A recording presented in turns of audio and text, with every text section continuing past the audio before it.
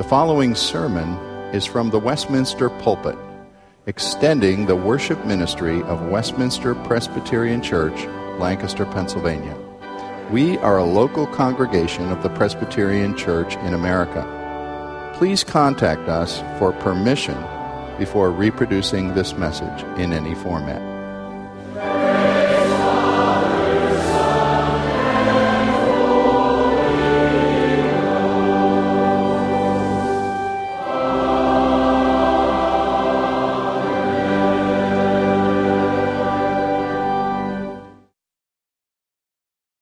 I just wanted to mention something our children have done as they've been part of the lessons that have been learned about stewardship. Their Sunday school classes and the youth Sunday school classes have looked at stewardship, tried to teach some elementary principles. One of the things the children did was bring in pennies, a roll of pennies being 3 inches long. They were challenged to bring their height in penny rolls. Now, I think some of those came in loose and didn't know whether it equaled their height or not. But you might be interested to know that the children's ministry received $390 worth of pennies. That's 195 feet. So you figure out what height of children that is. But thank you, children, for what you've learned and what you've practiced in contributing to our stewardship lessons. And we continue with that now for one more time to look at this subject of stewardship on this Sunday that we've called a Commitment Sunday, and I'll say more about that at the end of the sermon.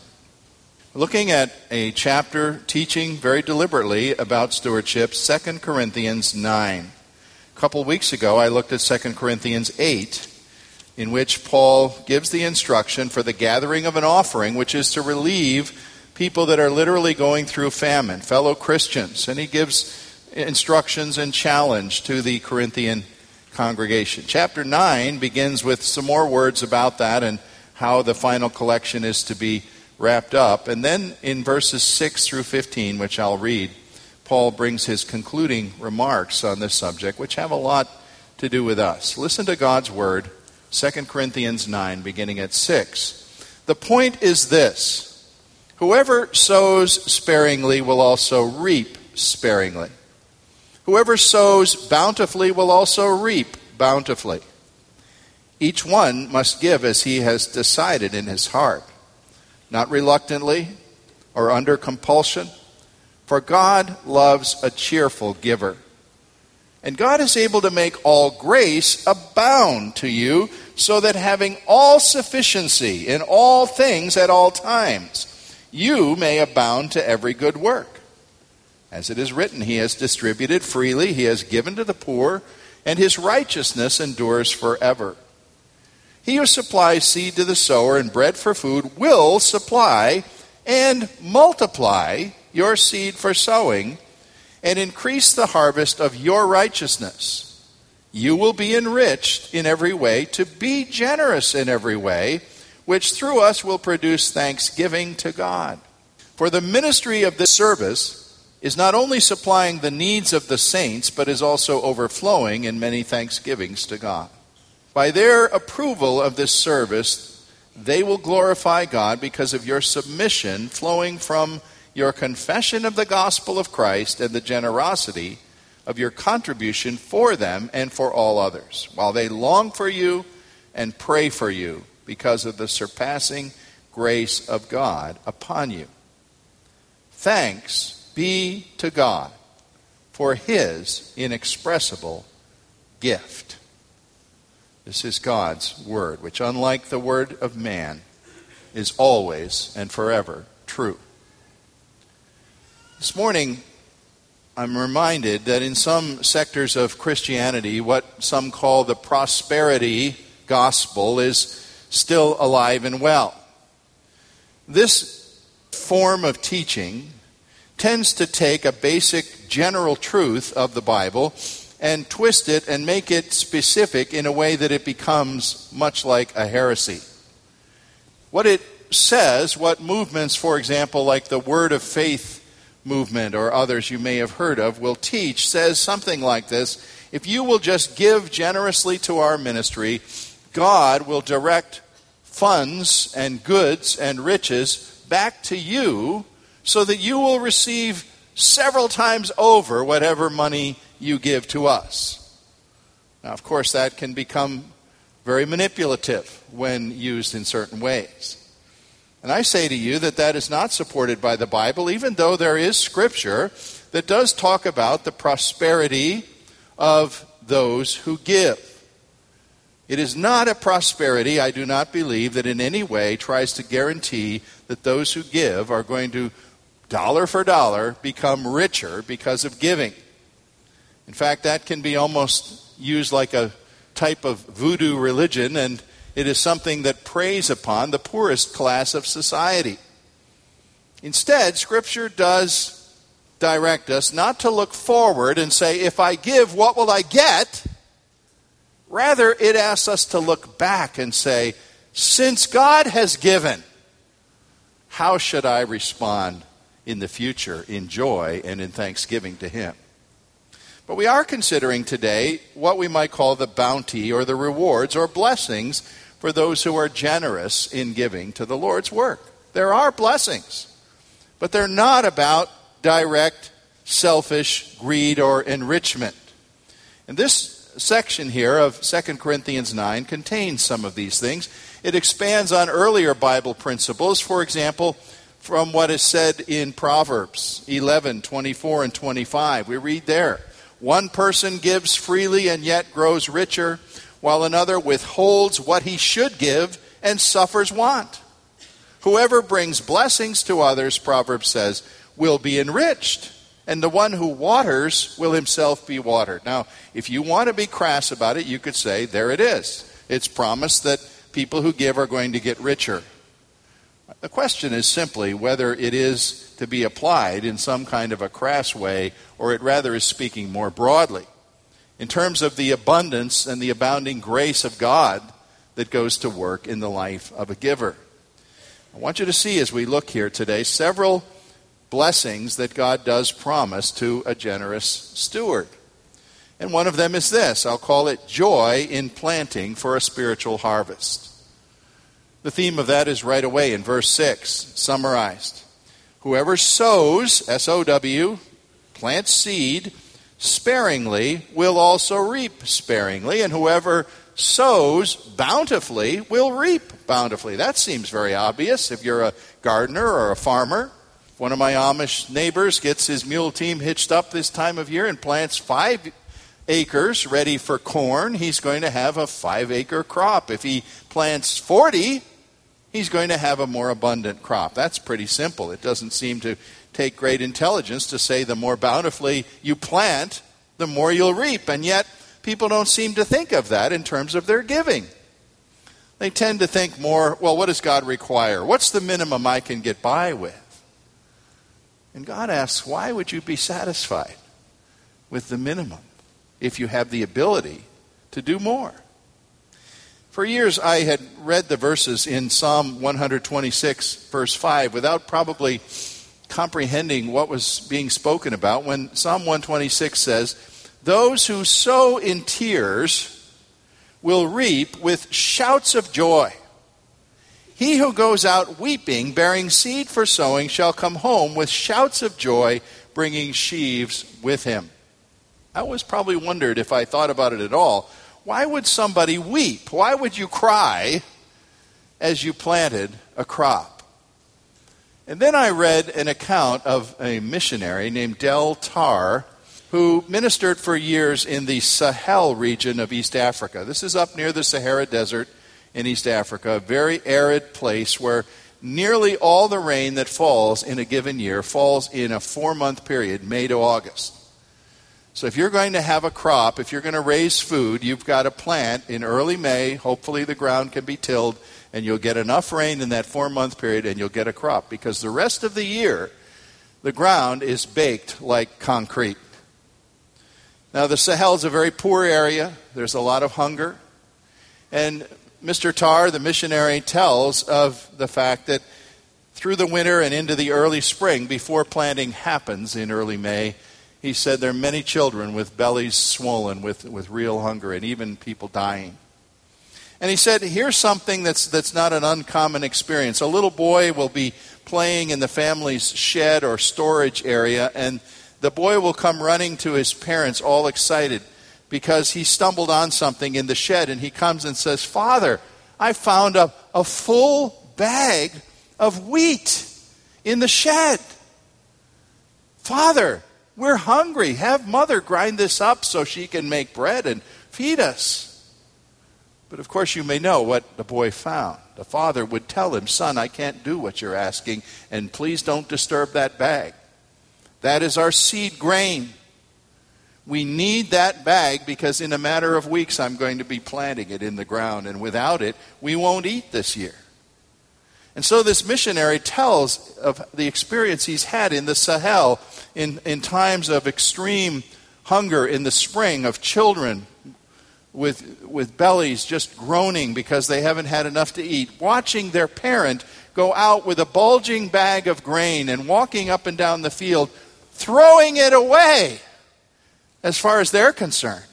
Throwing away that which they would say they're old enough to know could feed them.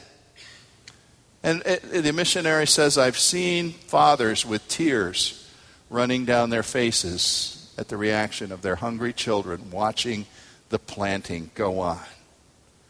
And yet, of course, if that doesn't happen, the family will probably die because they will have no crop, no grain to eat for the whole year. And so the family has to make a decision and a sacrifice that feels painful in the moment of doing it, literally casting something away as if throwing it out, giving up control to it, scattering it on the ground where it disappears. And of course, it has that short period of germination before green stalks begin to come up. If you were a brand new novice farmer and had no experience with agriculture, you might think, what am I doing?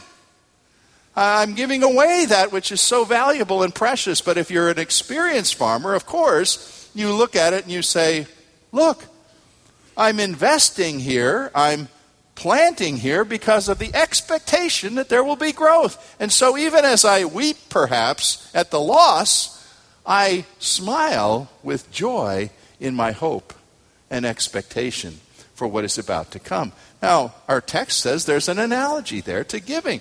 We are like those who sow a crop with our gifts as they go to support missionaries and evangelists and the planting of churches and the schools and seminaries and orphanages and all the different things that spread the kingdom of God and the proclamation of the gospel of the cross.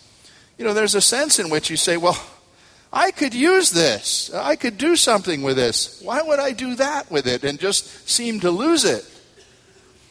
And yet, there's the understanding that this sowing of seed, these dollars that I send, are in fact being invested in the only eternal things that are going to last. Everything I buy with every other dollar is food, and I'll need more food. It's a car, and I'll need another car. It's a house that will need constant maintenance. It's whatever. It's not permanent. And here's the seed being planted to do something permanent. I do that, therefore, in a cheerful, privileged, and even lavish way, in the hope of sharing and seeing one day the harvest of what God will do. Now, let's make it clear. We don't see a lot of the direct harvest. You know, I hear people say, oh, we give all this money to missions. How do we ever know what that does? Well, I just tell you, on this earth, maybe you're not going to know much of it, but I think somehow God is going to give us to understand in heaven what our investments have done. Actually, Luke spoke, remember, weeks ago when Jesus talked about giving what is not your own, what you should invest, and he said that others might welcome you into heavenly dwellings. You wonder how that we're going to understand that. Are we someday going to honestly make the connections, connect the dots, and say, look at this person, this man from Peru. Look at this one-time child from Kenya. Look at this man who grew to be a pastor in Germany because Steve Beck taught him and we supported that. Look at these things. They're eternal. They're lasting. They're the harvest of God. And so there should be great joy in anticipation of being part of that whole activity of harvesting. Well, besides that, a second blessing reserved for the generous steward, I think, is this in our text. Discovery of God's mysterious sufficiency for continued giving. That's a long-sounding point. Discovery of God's mysterious sufficiency for continued giving. I will admit there's a certain mystery about this. The word sufficiency is here. The word abounding is here. And there's an emphasis put on this, not that God is going to enrich you so that you can be a rich person, not that God's going to give back to you so that you can drive a nicer car than ever before or have more luxuries around you. Look at verse 8. Mull it over in your mind. It says, God is able to make grace abound to you. It doesn't say cash, it says grace. And grace has a lot of expressions. God is able to make grace abound to you so that having all sufficiency in all things at all times, you may abound in every good work. There seems to be a promise here that God is saying, when I find a channel through whom my blessing can flow, through whom gifts can flow to support my work, I'm going to keep supplying that channel. And there's a sense, some people would reduce this perhaps to a phrase and say, you cannot outgive God. He has a way, it's hard to explain. I know there'd be those listening to me right now who'd be skeptical about it and say, I don't believe it. You almost have to live it to understand it. But there are very few people that have taken God's tithing principle and offering principle seriously in their lives who would turn back and say, you know what, my life has been dreadfully deprived because I did that. Once you live it, once you experience it, you see God working through you. He in a sense sees, well, I can trust you to be a steward, and so I'll make you a steward of more. And at least you will never say, I had to rob my family of food on the table or a warm house or something else in order to give to God. This word sufficiency. He gives us sufficiency. We sang it in that great first hymn. All I have needed, your hand has provided. This doesn't say crass enrichments. It does say that his store of resources is always going to be there for you to be a generous, obedient steward. Now that, I haven't said much in these messages about the misfortunes that we experience economically. This certainly doesn't say that the generous steward is never going to get let off from work, or the generous steward's company is not going to close, or that you are going to come to some place where perhaps through nothing of your own control, you're in a really tight place financially. And of course, we have to add, there are many times when we get in tight places by our own misdeeds, our own foolish decisions, our own taking on of poor debts that we shouldn't have encountered.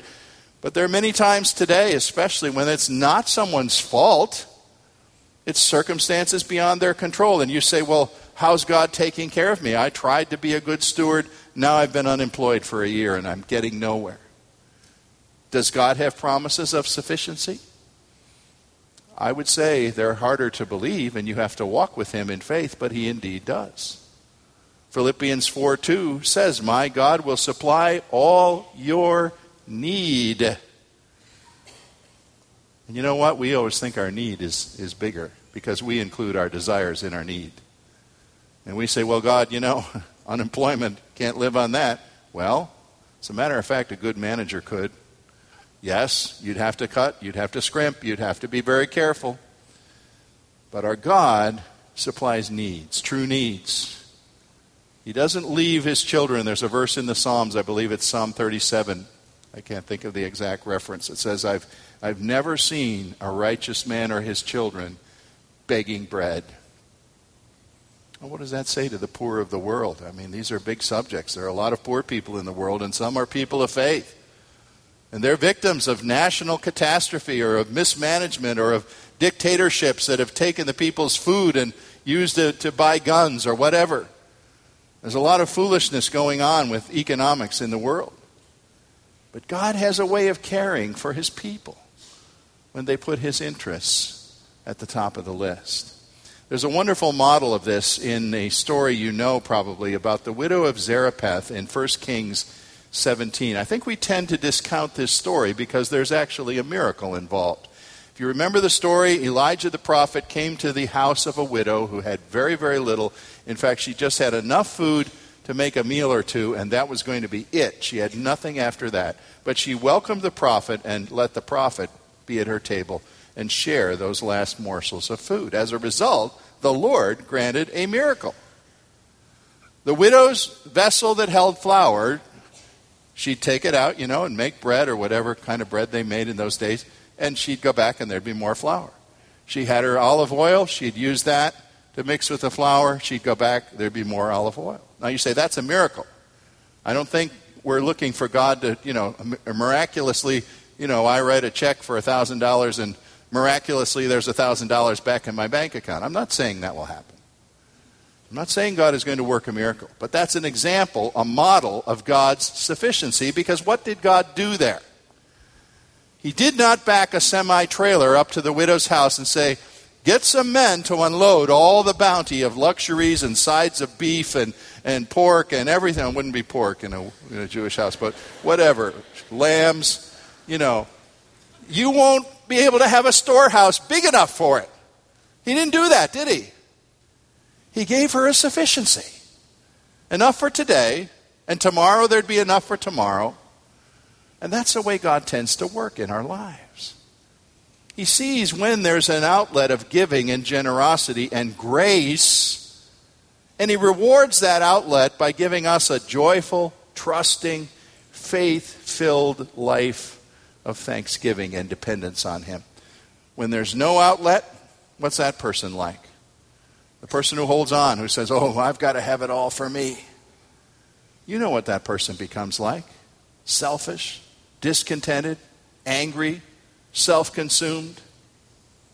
Let me tell you something. Maybe you won't like this. Maybe it steps on a toe somewhere. I'm not intending to step on a toe, but I'll tell you this is a truth.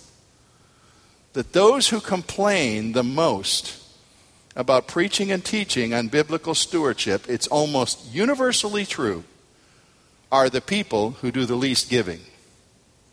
Givers don't complain. Because givers have seen God work in their life. They've seen this balance, this sufficiency that God establishes when his priorities are first. Now finally, I mentioned a moment ago that word thanksgiving. And that's the third blessing. A rising chorus of thanksgiving comes before God. We see this in verses 11 and following here. The word thanksgiving appears several times. And it seems as if Paul is saying, look, as you give, those who receive the benefits, whether it's food for them in a famine, the gospel preached for them, whatever it is, they're going to have thanks to God. They may not know you. They may never see you. But the interconnectedness of the family of God is going to be expressed as they glorify God for what a gift does in their presence and what it means to them. Praise rises to God as his people act as faithful stewards. And the church is united. I say again, you think of Dr. Steve Beck. Many of you know Steve, who once ministered in Ephrata. He's there in Germany, in the land of Luther, where the gospel has nearly become extinct. In East Germany, former East Germany, they don't have an idea. Communism stamped it out, what the gospel was.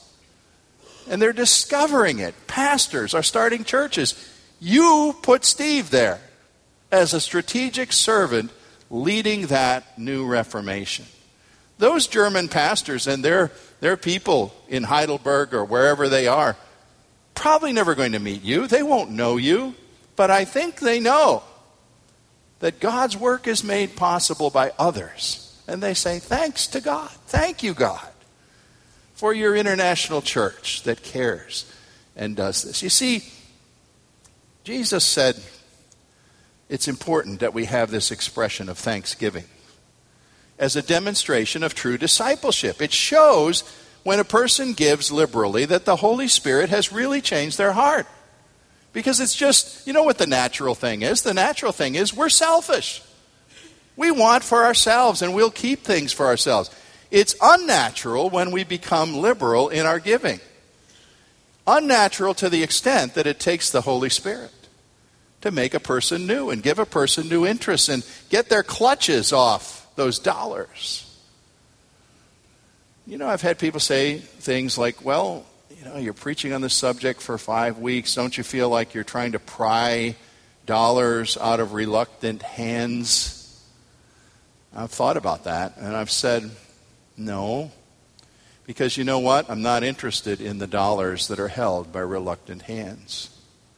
I'm interested in the people of God who have been shaped by a transformation of the Holy Spirit so that their hands and their minds and their hearts are no longer reluctant. They're now open. They're saying, look what God has done for me. How can I stay closed up in my little selfish shell? One of the ways of worshiping God is to use resources that I have to do His work and see praise go forward to His gospel throughout the world. Gratitude is a cornerstone of worship. And so when we give, we're giving thanks for God who's given it to us in the first place. We're worshiping, and the whole church is worshiping, and thanksgiving arises to God. Now, I can't close without an emphasis on Paul's last word here in 2 Corinthians 9:15. This passage rises to a climax, and then this verse just kind of stands there almost by itself and it does have an exclamation mark in the English translation. I'm glad it does, because it should. It should have 2 or 3, perhaps, if we did that. With English, that's bad usage, you ought to know. You use exclamations very sparingly in good English. But this has one. Thanks be to God for His inexpressible gift. What's Paul saying? The foundation for everything we do in giving is God's gift. What gift? There isn't any question about what Paul's talking about here. He's talking about the gift of Jesus Christ as a crucified, risen Savior, the second person of the Trinity, coming and being offered for unworthy people to be their Lord, their mediator, their Savior. In fact, the planting and sowing and reaping dimension applies, because you remember that Jesus Himself in John 12 once said, unless a grain of wheat falls into the ground and dies, it abides alone. But if it dies, it bears what? Much fruit. He was talking about Himself.